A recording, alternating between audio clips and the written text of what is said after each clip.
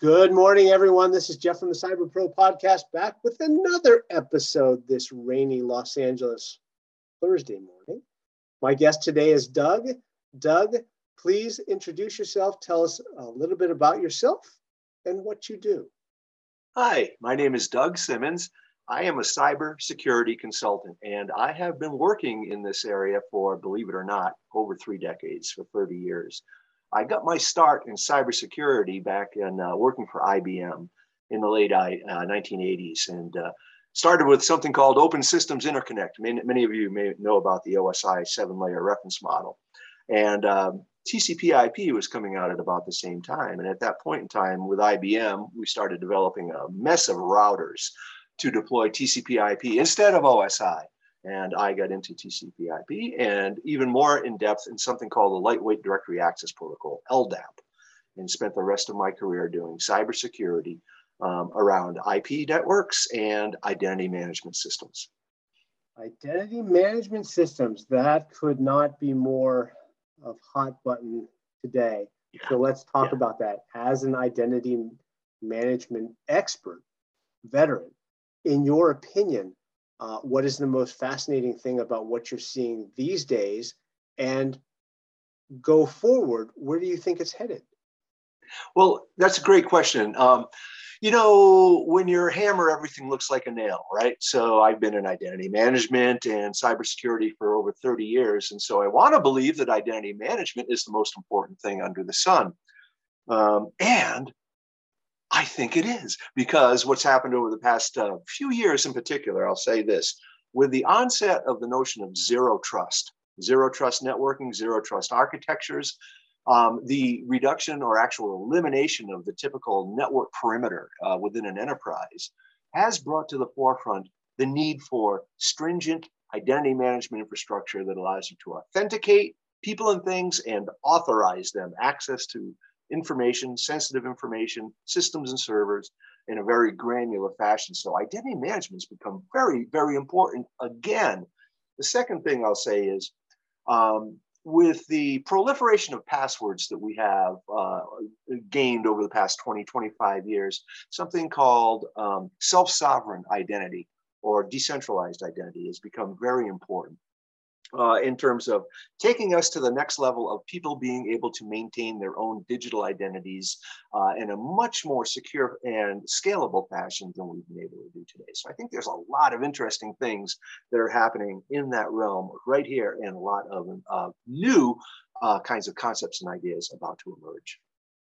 Yeah, I'm going to riff off of that question. There's 2 questions that come up. I don't think let's jump into the first one. You talk about authenticate and authorize, right? That's something that's been around for a long, long time. But I think that the pandemic and everyone going out of office, off-site, remote, whatever adjective you want to place on it, has put a significant burden on what authenticate and authorize is capable of, and the attack vectors that people can go after people. Any thoughts on what that looks like going forward? And then with specific emphasis on the decentralization that is happening now. Yeah. I mean, sometimes things actually work in concert and good kinds of advancements occur. Let me I'll hold up my mobile phone. The mobile phone, the ubiquity of the mobile phone over the past, however many years you want to say, 15, 20 years, has really led to an important onset of a second or even third factor from an authentication standpoint that we can begin to rely on.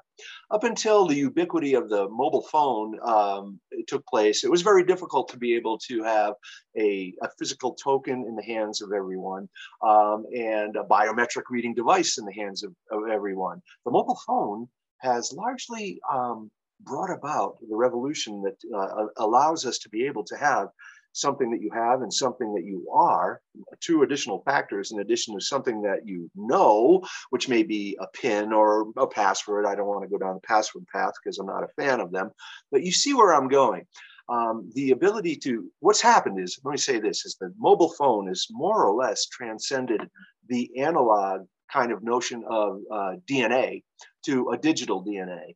and you become very attached to your phone. And I know there are some dangers to that. And that's where the decentralized identity becomes even more important, because it brings about the capability to have encryption, public-private key pairs, asymmetric as well as symmetric key management done on the phone, whether you own it or the corporation owns it, in a very, how should I say, non-invasive way and ubiquitous way that allows us to use this device that we pretty much carry with us everywhere as our second and third authentication factors. And that is what springboards into the capability of having more granular authorization, because then on the back end of access control systems, we have much more of a clear picture of who you are, where you're coming from, what device you're operating off of, and things like that. So we can have much more contextual awareness around authorization. Ooh, yeah, that's a handful. I'm not going to go down that rabbit hole. However, let's talk about question number 4 with 4 minutes left.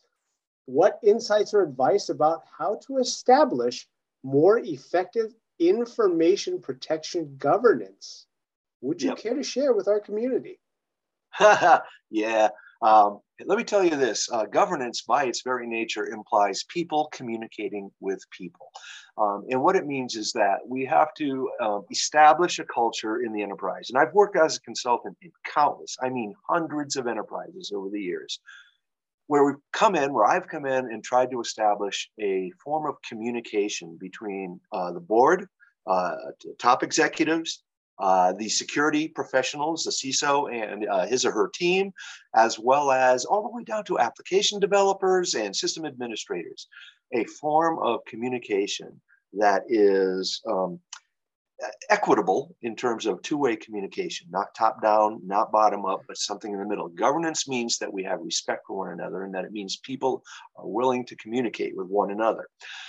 The way that we can codify something that really works is to put our heads together, both at the top levels and down at the worker level, where I tend to spend most of my time, and come up with key risk indicators and key performance indicators.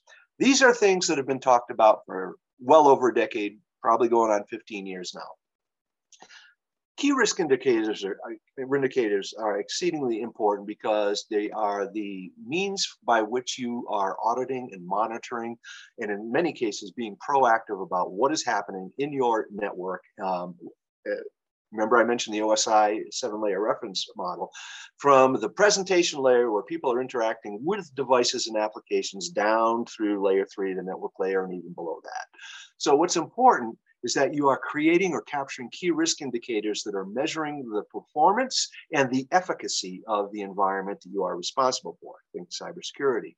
The second thing, key performance indicators, is you have to have a means of communicating business outcomes with the people who care most about business outcomes. And that would be the board, and that would be the senior executives.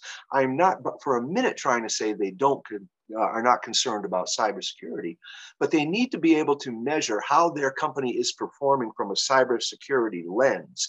And by taking KRIs, tying them to key performance indicators that indicate a whole host of things in terms of, it's not just performance, but efficacy of the environment that people are able to buy and sell and interoperate and do the third-party things they need to do, that you can then have an unbiased, objective reference for what is happening in your organization and what needs attention.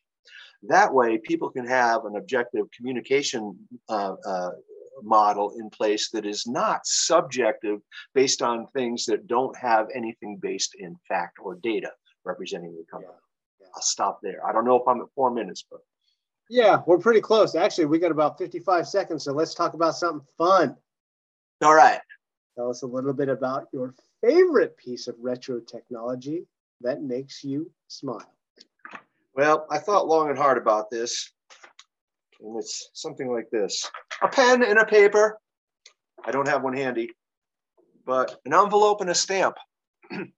I found over the past few years that communicating with people that I like to communicate with is better the old-fashioned way, by using pen and paper and writing things out, because it forces you. Number one is, I don't like to throw away hundreds of pieces of paper. When I'm typing, I'm just like, delete, nope, don't say that, but it forces me to think about what I want to say, why I want to say it, what effect I want to have. And I'm not talking about drama. I'm just talking about good communication skills. So I've become enamored with the pen, paper, envelope, and stamp again, and communicating with people that I like to communicate. Well, hopefully the post office is going to be around long enough for you to send it. I'll do my best to keep them in business at 50 cents or whatever a pop. And with that, Doug, thank you so much for your time. We wish you well, Jeff. and happy holidays. Same to you, my friend. Happy holidays to all of you out there. Thank you for listening to the Cyber Pro podcast today. Please like and subscribe.